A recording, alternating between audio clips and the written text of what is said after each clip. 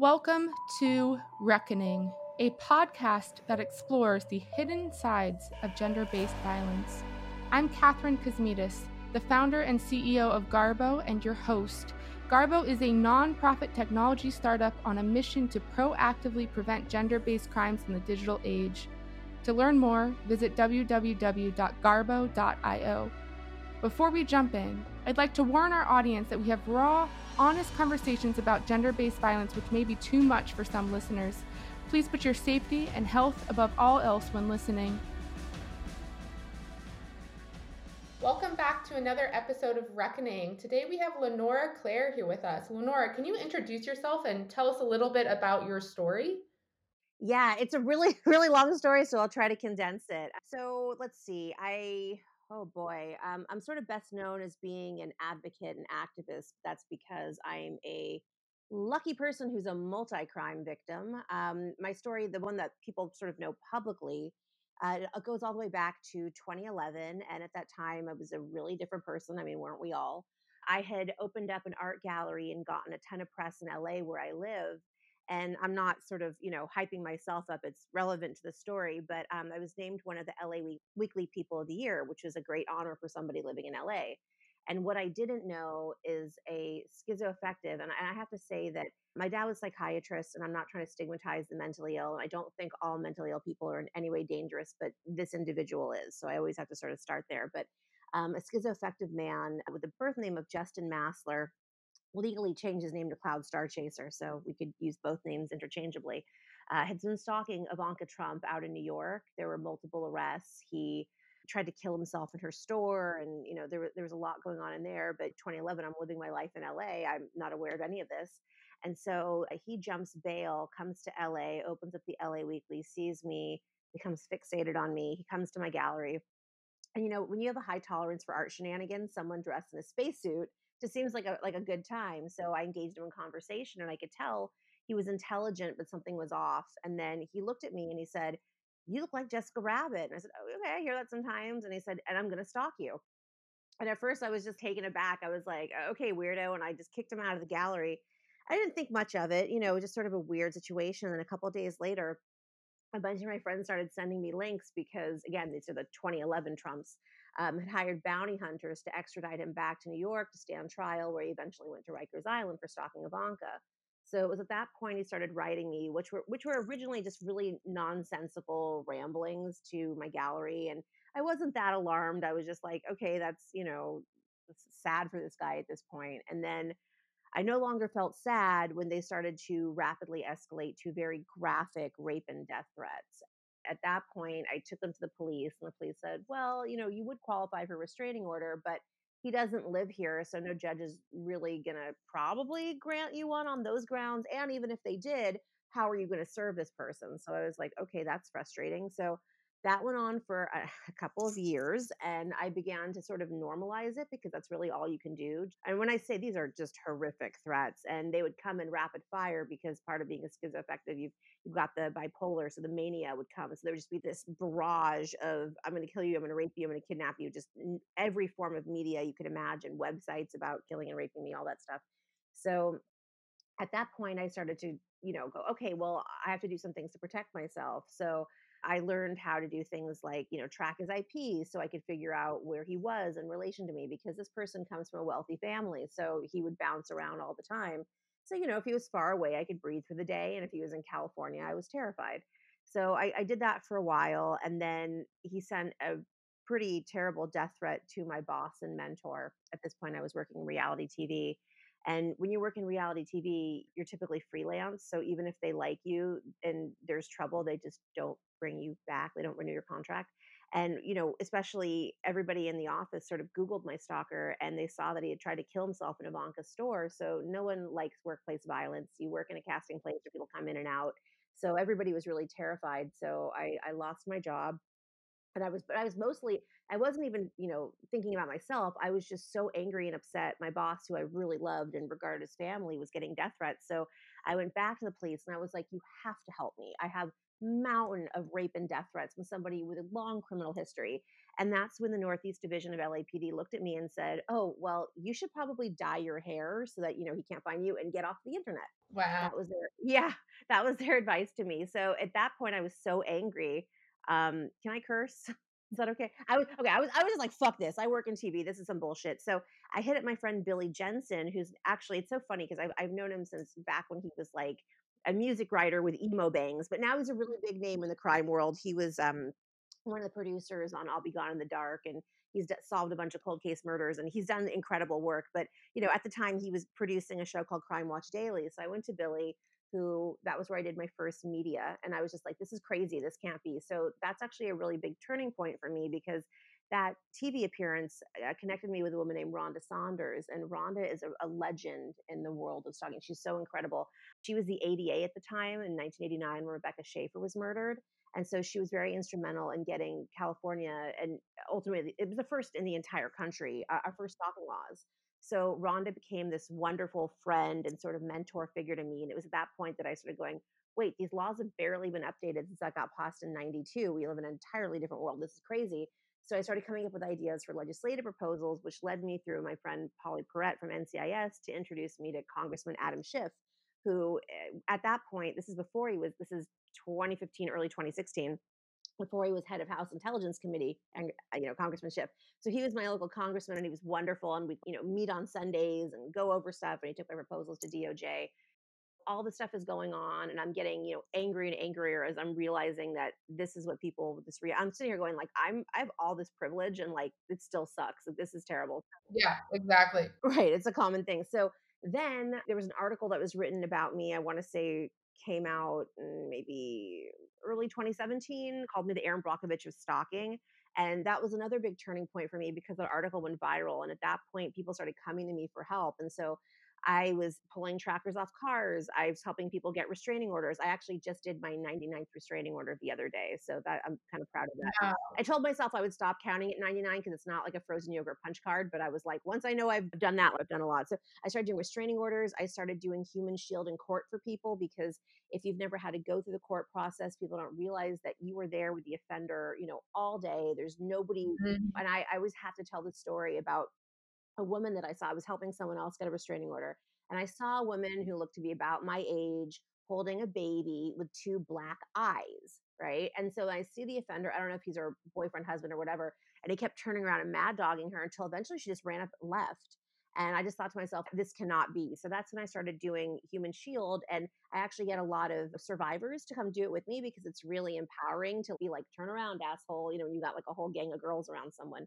So yeah, so Aaron Brockovich goes viral, and then people start coming to me, and I'm like literally every day. And I just started figuring at first, you go through those like imposter syndrome things. You're like, well, I'm not law enforcement, I'm not a lawyer, I'm not this, Mhm. but at the bare minimum, I'm someone who's gone through it. I can be an understanding, empathetic ear. So at the bare minimum, I'll provide them something where maybe they're well-intentioned friends who want to give them good advice but haven't actually experienced it. Maybe I can help them in that way.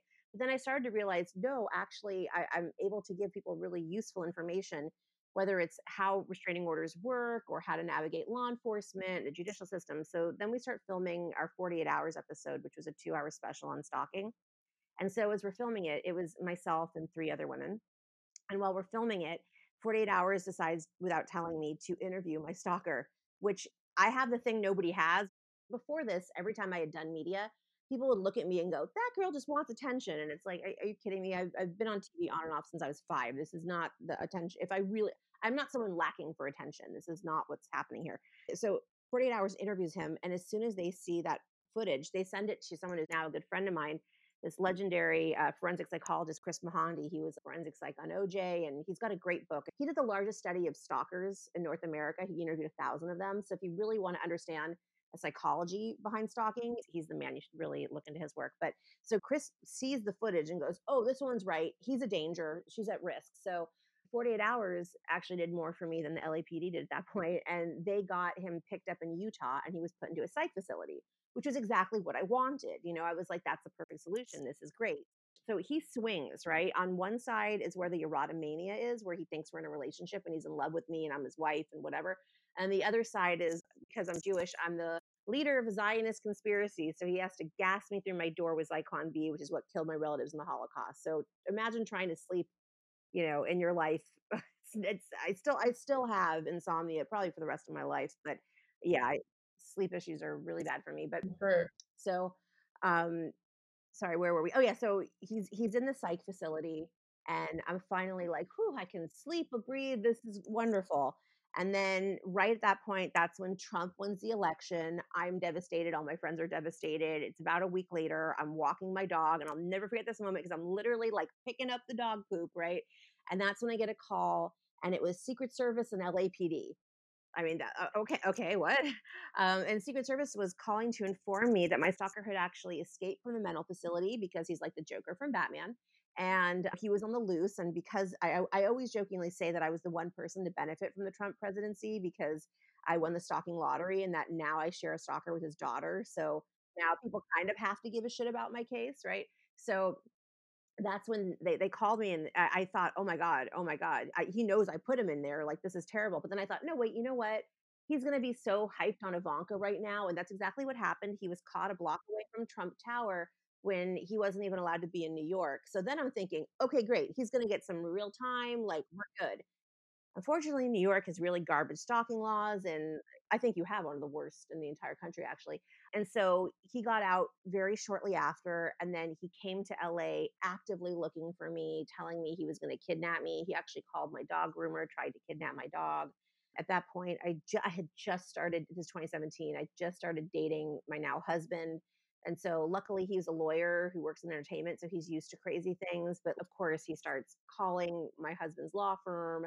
He goes to where I get my eyelashes done, leaves notes, scares all the women. Like, it's just so intense and awful. And I'm doing as much as I can to help other people, but nobody's helping me. I'm like, I'm just asked to the wind here figuring it out. So then my stalker writes me and says, I know you attend LA Comic Con. I'm going to kidnap you from there. So at this point, Kim Kardashian had these really cool ex Mossad security guys at the time because he was stalking Kim Kardashian as well. And so I thought for sure they were going to catch him. I was like, nobody is tougher, or like that's those guys will do it. And that's not what happened. What actually happened was I set up an operation with LA Comic Con, and we hired extra security dressed as Batman and Superman because we didn't want to scare the kids. Everybody was safe. This is all, I have to say, they did a great job.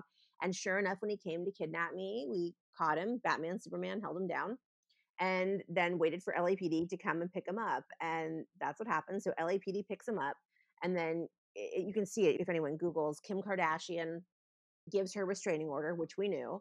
And then out of nowhere, to my surprise, Gwyneth Paltrow gives a restraining order. I don't know I have to be very careful because I don't know exactly what happened, but something happened with him and her children. I've heard that like he went to the school. I just have to be careful. Again, I'm married to a defamation attorney, so I'm like very careful with my language. But something went down with him and the kid enough to merit a restraining order with Gwyneth Paltrow. So then it took a year, right? So he's like holding for a year, nothing happens. People think justice moves quickly, it doesn't. So I did all my own discovery. Again, everybody thinks my lawyer husband did it. I'm like, no, he's making his high rate per hour. He's working on that. I'm the one doing this. I'm learning how to do it all by myself. So then I got him on felony stalking max, which is really as good as it gets. The unfortunate thing is, so in California, felony stalking max is 4 years. However, we had a Proposition 57, which was very misleading. And I see how people voted for it because it was sort of put out there as nonviolent offenses get early release. So any sensible person hears that and you're like, oh, whatever, I don't care. What they don't explain to you are the crimes that California considers nonviolent, which include rape of an unconscious person, forced sodomy, human trafficking, hate crimes, stalking. So my 4 years instantly became 2. Yeah, he got out in December. He was within 3 days making YouTube videos on me. He's gone back in several times. Actually, yesterday, he started calling my nonprofit. So I have to, he's wearing an ankle monitor, but like this is 10 years of my life. Like I people need to, so sort of just to break down some statistics with stalking, the CDC, and these crimes are always underreported, but they say it's 7.5 million Americans, and I'm in the 3% anomaly where it's a stranger. Usually it's intimate partner with domestic violence overlap. That's more common. That's what you normally see. But with this situation, also another stalking statistic is and we're in stalking month. So, people should be really, all this information should be hopefully getting out there. They usually last about 2 years. I'm on year Oh, 10. wow, I didn't know that. Yeah, that's it. That's the average. Again, I'm always extra. So here I am at my 10 years, and I have friends who are 15 and more. So there's a lot of reasons for that and a lot of factors. But so I'm still dealing with it. I always say it's not done until one of us dies. I truly believe that. It is, but it's become a real mission for me to sort of, this can't be for nothing. If I explain the things I've lost in my life, I used to own art galleries. I can't do that anymore. I can't be this public person where anyone can just, I can't do that. So it's completely altered the course of my life, but just how I live. I pivoted to other things, much like yourself. You go through some stuff and you're just like, this can't be for nothing. I have to help other people. So now I'm involved with the creation of a nonprofit that we just launched. It's called Victim Advocacy Project. And I sort of handle restraining orders, the human shield stuff. And then Melissa handles victims compensation, which, for people who are not familiar with victims compensation, almost every state has these programs. But in California, for example, if you're a victim of a violent crime and you have all this sort of proper documentation, you can get $5,000 of therapy, $2,000 to relocate if the crime happens in your house, and up to $70,000 if, there's awful injuries sustained and you need medical care.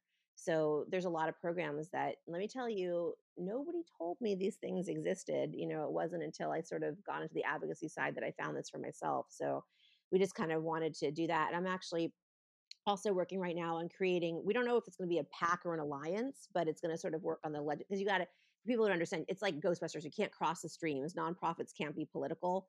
And that's very much where my passion is right now, because it's either prevention, which is where you come in, which is why when I met you, I was like just so excited. I was like, oh my God, this is incredible.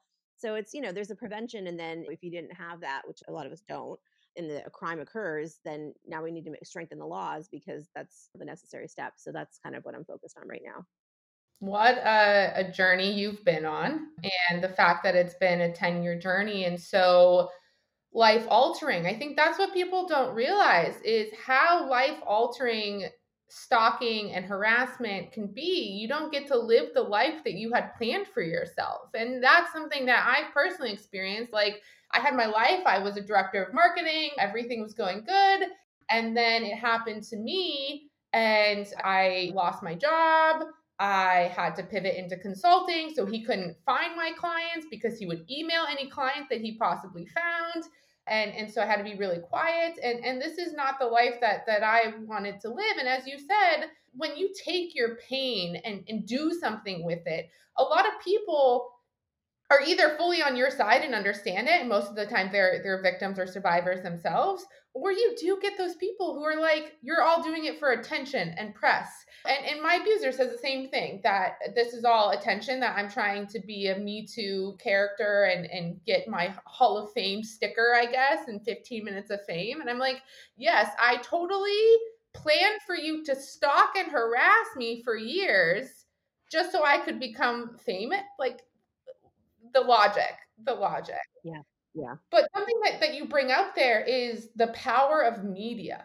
And I think that Mhm. is so true, where the legal system lets you down over and over and over again and can't prosecute, or like New York has the worst stalking laws ever. The power of media can come in and tell your story and tell what happened to you. And therefore, that becomes a public record in and of itself. And that's documentation of the crime itself, which is so important. It's that paper trail that people must build. Yeah, and I actually, I like to be really honest. I've nothing to hide here. I'm positive that it was my appearance on 48 Hours and the media that came after it. I do Dr. Oz and all the talk shows and everything, and that's what got my case elevated. So LAPD does not have like a stalking unit, that doesn't exist, but they have the TMU, the Threat Management Unit, which is stalking for celebrities. No one told me about this until I was on TV and making a big, it's like I got the best LAPD had to offer. It's like, wait a second. So celebrities who live in gated communities who have security guards and access to all these things, they get the special unit. Okay, great. That makes a lot of sense. And the other thing that when we talked before, was we both recognize that we are sitting on mountains of privilege, right? What about everybody else who isn't able to pivot into other careers? Or, it's like we're two white women who will get media, and so that's why I always Yeah. say I have to be twice as loud for everyone who can't. Because the other thing specifically with my story is I have that disconnect because this is not somebody that I was in a relationship with. So I'm just like, he's a crazy man. I have that weird emotional barrier. It's so much more complicated because I've also experienced DV too. So I've seen both sides. They're very different. And so, a lot of times, like, let's just say you're a woman who's got a child with this person. You've got to deal with custody no matter what they did to you. And that is so brutal. And so that person can't come forward for obvious reasons. So I recognize that all these things lined up for me, that I'm in a position where I'm just like, okay, I'm media trained. I work in TV. I know how to do this. I'm just going to be really, really loud Mhm. for everybody. So yeah, the media is like, even today, like this morning, I'm turning in an op-ed for LA Times. Anyone who gives us a platform, I'm just so appreciative of, because especially stalking, I really think it's where sexual assault was in the 70s, just the lack of understanding. And like the only time that you usually hear stalking stories are when they're celebrities, and we don't relate to that. When you're just like, oh, this thing is happening to Gwyneth Paltrow, what does that have to do with me? So anytime I meet and connect with other survivors like yourself, I'm always just like, it's so awesome to see, people it's not awesome that we're like sisters in this like really fucked up sorority, but it's amazing. And that's why when we connected, I was very excited to meet you. Thank you so much. And like you said, it's using that privilege. That's really how I found Garb, because I was sitting in a courtroom and I'm like, I'm white, I'm educated, I am, attractive in all sorts of concepts, et Mhm. cetera, et cetera. And I have access to $150,000 to defend myself. What the fuck is it like for the average person? The average person can't do any of this. Oh They have to just hide and run and try and like get new devices, and the police are useless, especially when it comes to this not in-person stalking, like cyber stalking and things like that, where it sounds like that's kind of where yours started. Was he saw you and then started sending letters and things like that, and then showing up in person, and that's how it's escalating now. And like you said, people don't understand stalking. They don't understand that cyber stalking is not just a red flag, it is stalking in and of itself, and it is dangerous and it's scary and it puts you on an emotional roller coaster, and then it escalates because these folks always escalate into additional bad behaviors, and it escalates into actually showing up in person. And my abuser had access to my calendar. That's how he was finding out who I was hanging out with. He had must have given itself when we were in the relationship. He was adding everyone that I would talk to on LinkedIn and email them. And then he would show up in a few places that I was at. And luckily, I was always with another person because I was scared at the time.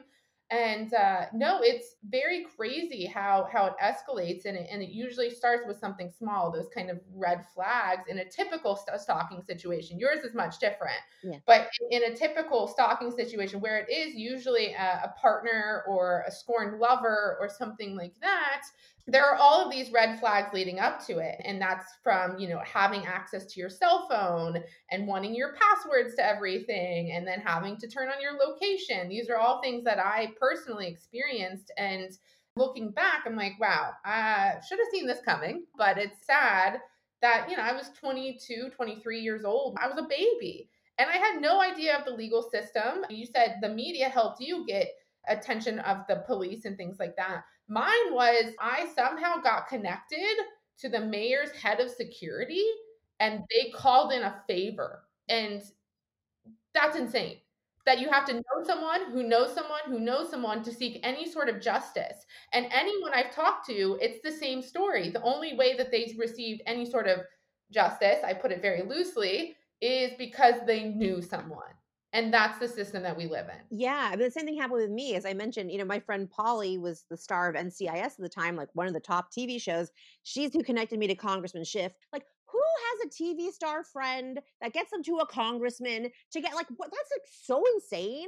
It's so insane. That is not. That is no. That is completely unacceptable.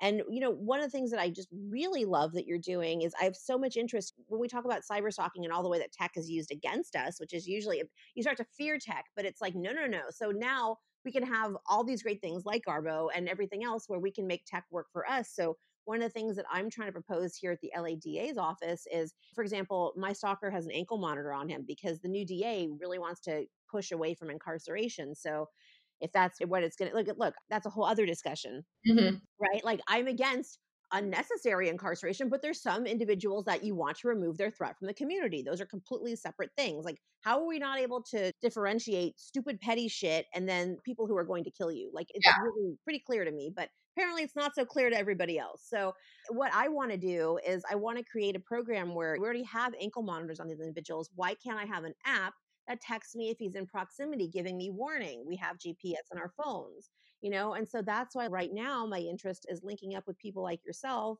and you're the ideal person for me to meet with because you're a survivor who's coming up with solutions with tech. So I was just like, that's amazing. And I know there's others out there, and like that's what we all need to be doing, is supporting each other and doing this. But I did link up with that company Flair, the one that makes the bracelets. Yeah, yeah, yeah. Yeah, so I'll be doing like some giveaways and stuff with them. They're interesting too. Like, the way their thing works is it's Bluetooth connected to your phone with the bracelet, so you have to be within 10 feet for it to work.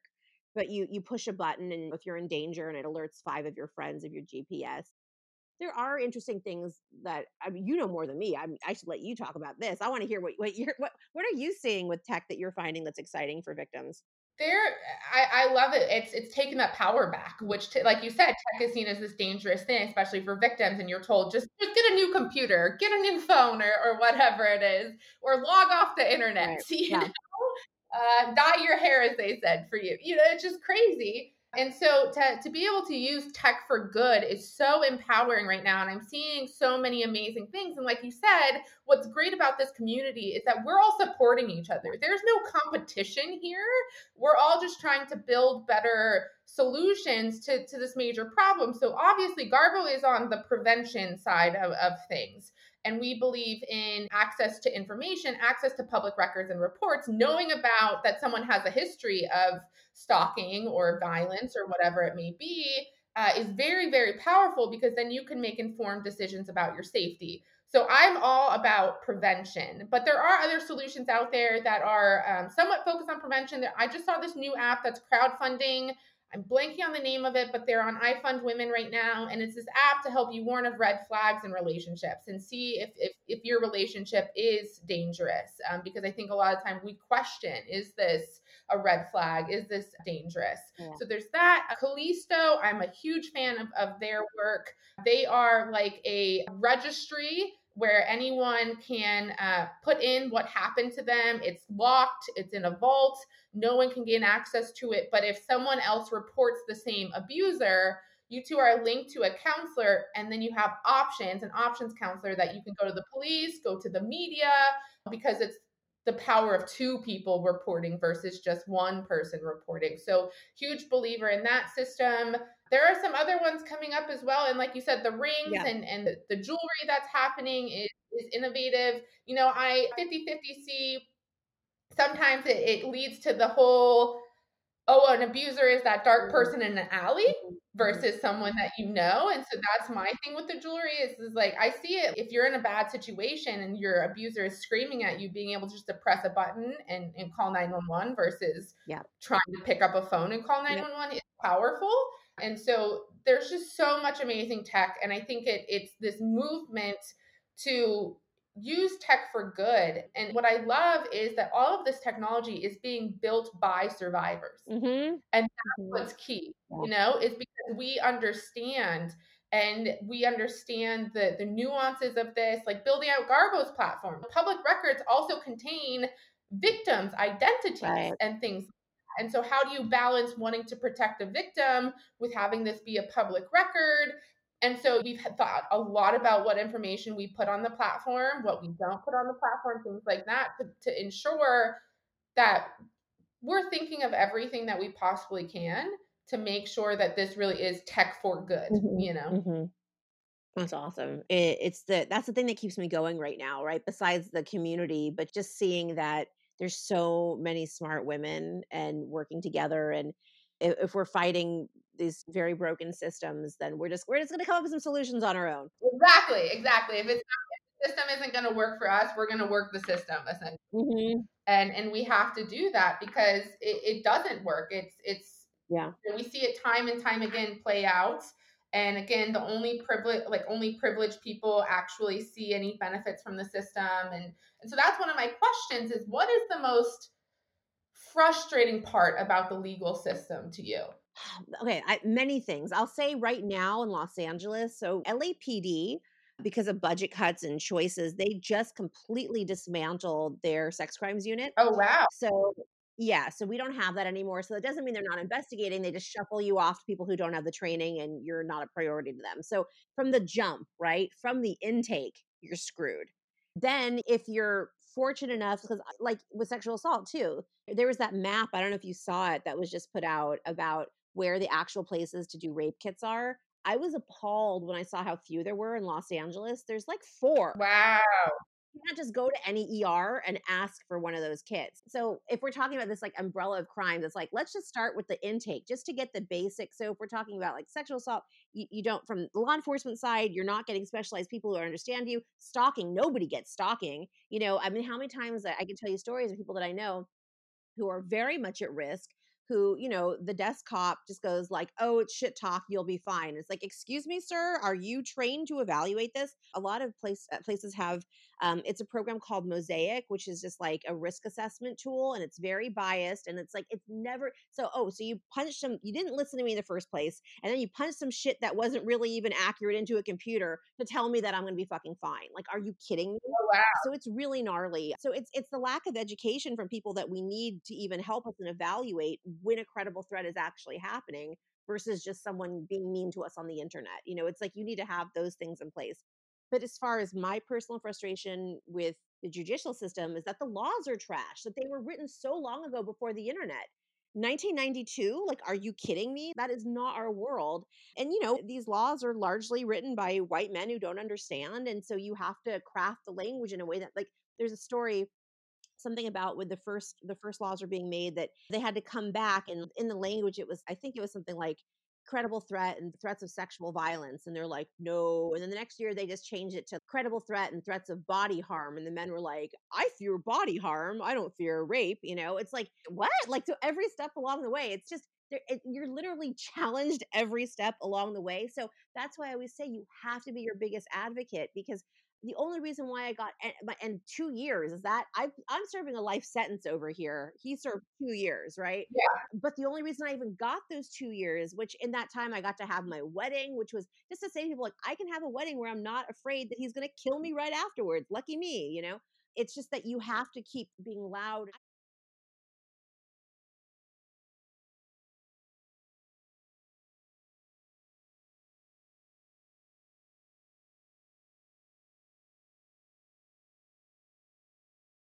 There's so many things wrong.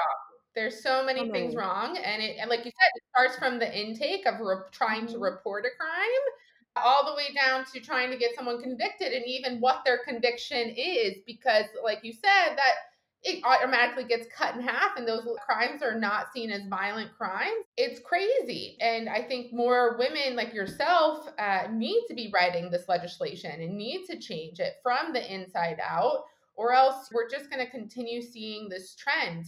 I don't know if you saw the recent headline of Columbia reinstating the guys. He was found guilty of sexual assault on campus, and they gave him an undisclosed amount of money and gave him his degree back because he was one of these like me too, him too people. And I think if we don't prosecute, if we don't hold people accountable for their actions, accountability is like a fundamental key word here at Garbo. If we don't hold people accountable for their actions, we're only going to see more of this happen, and people continue to push the line and push the line until, I mean, it's already an epidemic of how many women are murdered by stalkers and things like that. And it's only going to get worse, I think. It's only going to get worse unless there's people like you trying to change it. Totally. And then we could also talk about the parallels with everything going on with, what just happened at the Capitol. I was saying it's like as if Trump is looking at the country as a woman, like, if I can't have her, nobody can. It's that same sort of entitled violence. It's a culture Mhm. of that. And if men don't understand it on the level of what's happening to us, we need to make them understand it when you allow this culture to exist. That's what it grows into. Yeah. That's what it, I'm telling you, like, I saw those men, and I'm just like, I know all of you. I know what kind of dude you are. And I took this class this summer. It was taught by Reed Malloy, who's amazing. He's another like top profiler. And it was on extremism and terrorism. And I took it because there was a section on incels. So I was like, that's very relevant to the work that I'm doing. But as I sat and listened to this incredible course, I was like, no, there's so many. I mean, I always joke and say, like, yeah, now I'm actually certified to say bad white men are very bad, which is true. I do hold a paper that says that. But there is a huge, huge connect between all of that. So I think people really need to examine what that means, that entitlement, that ownership, that, not being accountable for your violence and just what this spirals into. So it's pretty terrifying.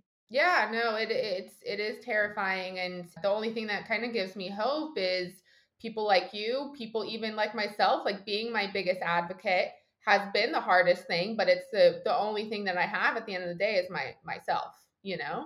So, yeah, it's kind of crazy. When did you start naming your abuser? Like naming him out loud? Okay, so most people don't wanna do that, right? But because my case was always weird because he had already been stalking Ivanka and other celebrities, so his name was already named, you know what I mean? And as a matter of fact, Daily Mail did an article without even talking to me because they pulled up court records, you know? Yep. The New York Post did the same thing to me, actually. Yep. Right. Exactly. So I never had a choice. But yeah, for a lot of people, just the name is triggering. And also for some people, putting the name out there puts them more at risk, right? So it's a lot of the choices that I made are not right for everybody. And that's why, I really feel like, look, whether it's sexual assault, stalking, reporting is not right for it is for most. Like you have to, everything's case by case. We're all individualized. You have to look at the great, I personally am a fan of restraining orders. I think they're a necessary tool, but there's other people who are really against them. And I have to respect that if that's what they feel is their choice.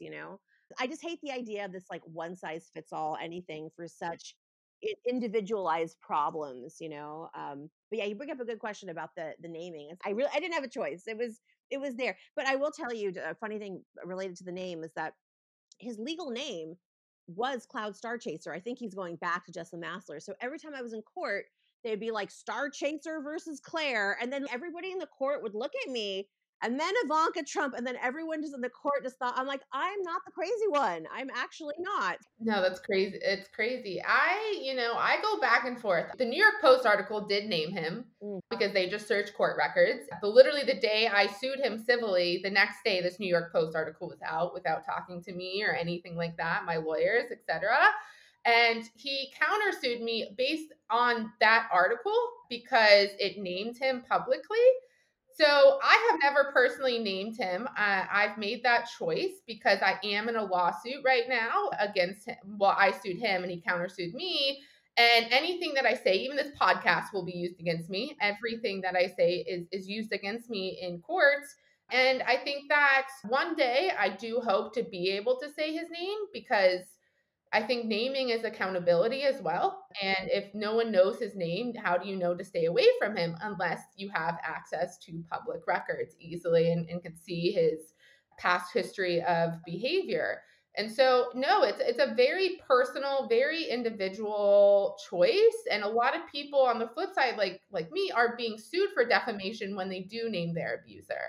And that's what's insane to me. Yeah, I was gonna say I see a lot of abuse of the civil courts because for people who don't understand, like say you have a restraining order, you can't sue that person, but if you sue them in civil court, you can. So I Yep. see these bullshit lawsuits. I have a friend, I'll leave her name out of it, but she had so many bullshit lawsuits against her from her ex that she got him named a vexatious litigant in California. He can't sue anybody Wow. because of how many. Like he literally, I think she told me that one of the times he sued her, he was like, I was thinking about you and I tripped on the sidewalk and I hurt myself about how mad I was. I'm like, really, sir? But he would do that because he would get off on seeing her in court and and just having that sort of awful interaction. So yeah, the abuse of the civil court is a real fun tool that I'm convinced they like all must be going on Reddit or 4chan and figuring out how to like work the system because that is a trend that I'm seeing that I didn't used to see. And even I swear to God, so my abuser got classes. He had to take some classes to not stalk me anymore, essentially. And I swear to God, all these classes taught him was how to be a better stalker because he came out of it and he started doing way more gray area stuff. And it's like, are you guys talking to each other in the hallway? Like, how do Probably. you know to do this kind of stuff? It's insane. It's insane. But I swear to God, they have some sort of playbook that they all use, because all abusers' tactics are also the same. Like there's a playbook of red flags, there's a playbook of mania. It's like you said, that there's a forum or something that all of these Okay. people are on, because it's similar. Talking about naming, there is one group, I won't say their name because I actually am scared of them, but they're a particularly terrible men's group. And I ended up at one point on a rape list. They put a bunch of forward thinking feminists and they tried to dox us. I was good at concealing my identity, but like this particular group, obviously, what I want to do is I want to treat them like the terrorists that they are. They are an organized hate group. And the hate group that they hate is women. Why are incels not treated that way? Yeah, they are fucking terrifying. Yeah, no, it's I was very naive to the world before all of this happened to me. I was young and I was bright-eyed and bushy-tailed, and then reality kind of hits of how insane some people can be and how far they will go to hurt you and try and ruin your life. And I never realized how crazy some people are until it happened to me. Yeah, my friend Catherine, who's also in the 48 hours with us, her stalker, who's her ex, he decided to live in his car, whatever the amount of restraining order feet it was. He measured out 1,000 feet or whatever, and then lived in his car right there. Like that is like like what is that? That is yeah. And he also put a tracker on her car. I tell people too, don't click on suspicious links. They can get into your GPS. There's it's so hard. Like it's but I also one thing I always do like to sort of tell people, I am in an amazing marriage. I love my husband so much, and I always tell people because I have been sexually assaulted, I've been through domestic violence, and I had a stalker unrelated to it, right? So I've just I'm just a whole lot of trauma that I've worked through, but you can have happy endings. You can have healthy relationships. And especially when you're going through these things, you're like, I'm never dealing with any, like, I just stay away from me. And I definitely had that window of time, but I always have to say, like, there are good partners out there. There are ones who can understand your trauma and know how to be a good partner to you and have loving, healthy relationships. So if you would have told me that when I was in the thick of what I was going through, I never would have believed it. But here I am. Yeah, there's light at the end of the tunnel. There is. And I do believe in trying to take every situation and make it the best that it can be, and learn from it and grow from it. And if you can, like us, use that pain to prevent the next crime from happening or the next thing from happening. Use it to make a change within the system. We all have power, and I think we forget that as victims, but collectively we are changing laws, and things are happening, and there is movement, and so I just really want to thank you for all of the work that you're doing, and that you've taken your broken heart and all of the crazy shit that has happened to you and said no more. Right back at you. I mean, it's like, like respect. Like I love it. It's like I said, when our mutual friend connected us, I was just so excited because every time it's like, especially when you're being stalked, it's such a weird, isolating existence. And even if you have a good support system, if they haven't been through it, you can't relate. So it's so incredible to just have these relationships and just so yeah. So similarly, thank you, but also like on a personal, it's really cool to have that sort of network of people. It's awesome. So true, so true. Awesome. Is there anything else that you want to leave the audience with today? Any like lessons, any I'm sure it's going to come to me as soon as we're done. So I don't know. I mean, I feel like we covered a lot, we did cover a lot. but if anybody needs help with this stuff, I'm super accessible. They can find me through my website or social media or through the nonprofit, which is vaphelp.com, or just look up anything with Lenora Claire. You'll find me. I'm everywhere. And I really do. I get on the phone with literally everybody who calls me. So if you just need to talk about it, I'm here for people. That's amazing. That's amazing and so necessary, because at the end of the day, I think some people just need to talk to someone, you know, Mhm. and have someone who knows what they're going through. So thank you so much for your time today. Yeah.